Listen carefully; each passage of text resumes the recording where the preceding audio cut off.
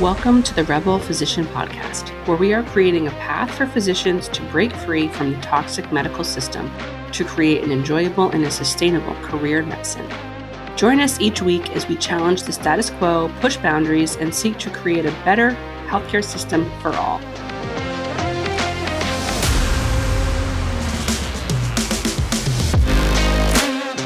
All right, let's get a little bit sassy this week, and we're going to talk about things that doctors do that they shouldn't, that are preventing the collapse of the medical system. All right, let's dive in. The first one is working more than contractually obligated. So what this means is you are either in the office more than your contract says you have to be, or if your contract doesn't specify, then you have done things like take extra call if the practice is in a pinch, or you have offered to do backup call, or you're on a backup call schedule without compensation. Okay, those would be a few examples. Now, hospital systems all over the country rely heavily on the compassion that we have as doctors. What this looks like is they're looking for a backup call calendar, and the doctor asks for compensation, and they say, well, we'll work on that, but the patients really need you.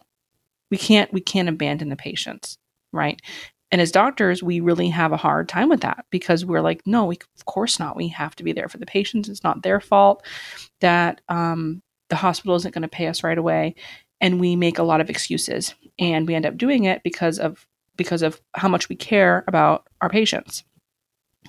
And the hospitals know this. They know that we care so much about our patients that we will put their safety and well-being above our own.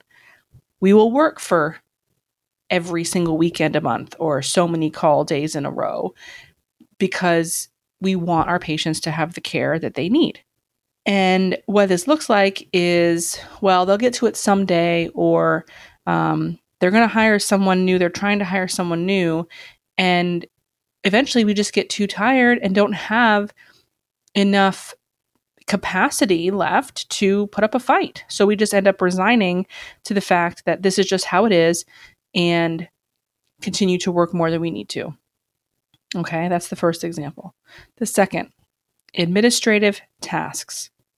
Okay, the amount of time that doctors spend relaying normal lab results over the phone, calling patients back personally with questions instead of asking them to make an appointment or a telemed visit, or relaying a message through the nurse, completing paperwork, prior authorizations, waiting on hold, and documenting every detail that they possibly can.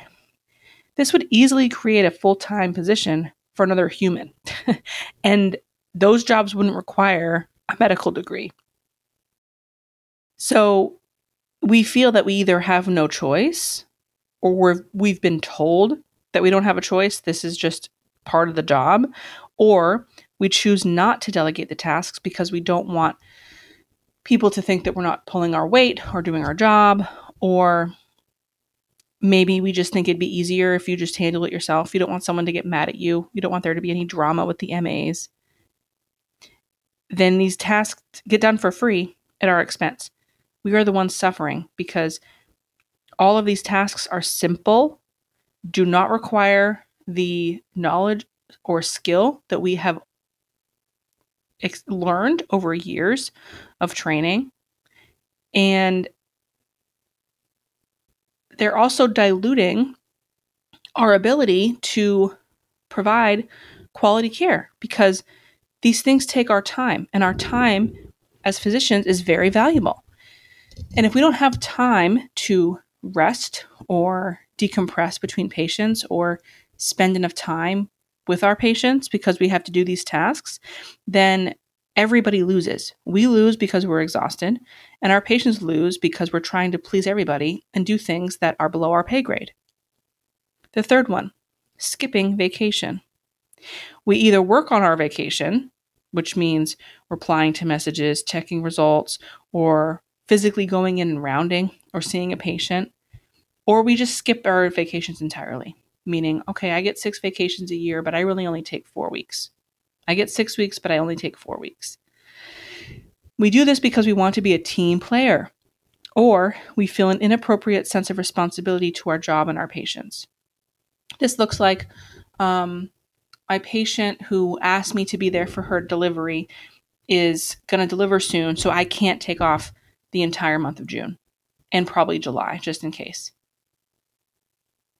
And then we have all of these special circumstances that add up over a year that result in hours of lost time for rest, family time, recuperation.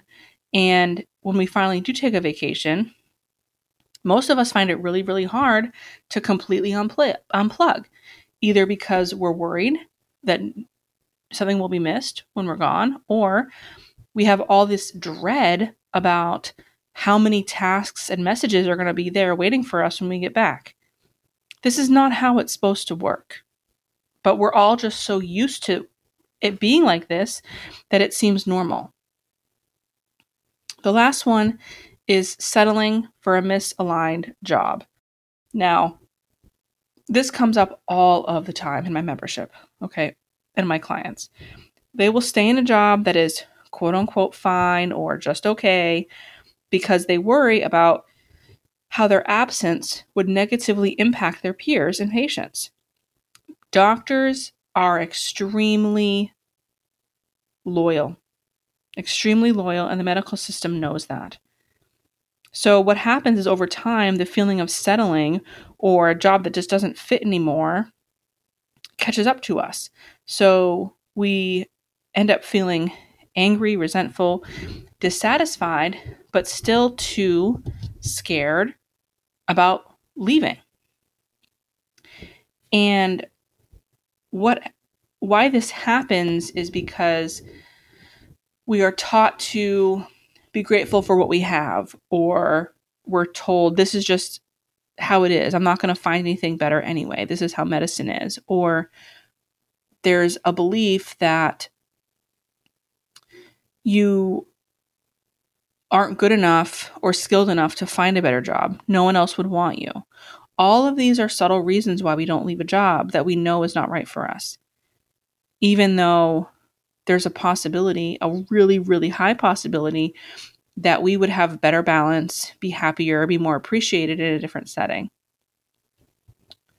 So, as a recap, things that doctors do that they shouldn't, that are preventing the collapse of the medical system. Number 1, working more than they're contractually obligated. Number 2, administrative tasks. Number 3, skipping vacation. Number 4, settling for a misaligned job. When you look at these 4 things, and there's many more, but you look at these 4 things, and the majority of the physicians in the country are doing this. This is why the medical system can continue to function the way that it is, with 15-minute visits, 30 or 40 patients that we're seeing in the clinic, not having enough support staff for physicians, telling us we need to do all of these insurance things, jump through all these hoops in order to get paid. This can only happen because of all the things that we're doing that we should not do, that we should say no to. But the problem is that everybody around us is doing it. We don't have enough physicians modeling saying no to these things, having boundaries. So it's too hard to do it. It's so uncomfortable to do it. What we need is enough physicians taking small steps, creating boundaries, or big steps if you're feeling extra brave, joining together and as a team and deciding we're not going to do this anymore in order for things to change. That's what I have for you this week. What I'll tell you is that I just recently launched, in the last month or so, the free Rebel Physician community. This is the kind of stuff that we're going to talk about as a group. We're going to come together. We're going to figure out how we can support each other on this Rebel Physician journey. And along with this community that we're building, also includes basically every free course, workshop, guide, masterclass that I've ever created since I started on this journey 4 years ago. It's all in there in the Rebel Physician Library that will give you tools that you need to help you as you navigate your own journey in order to create a career in medicine that you want. So you can click the link in the episode details today to join that free community. And I hope you have a great week.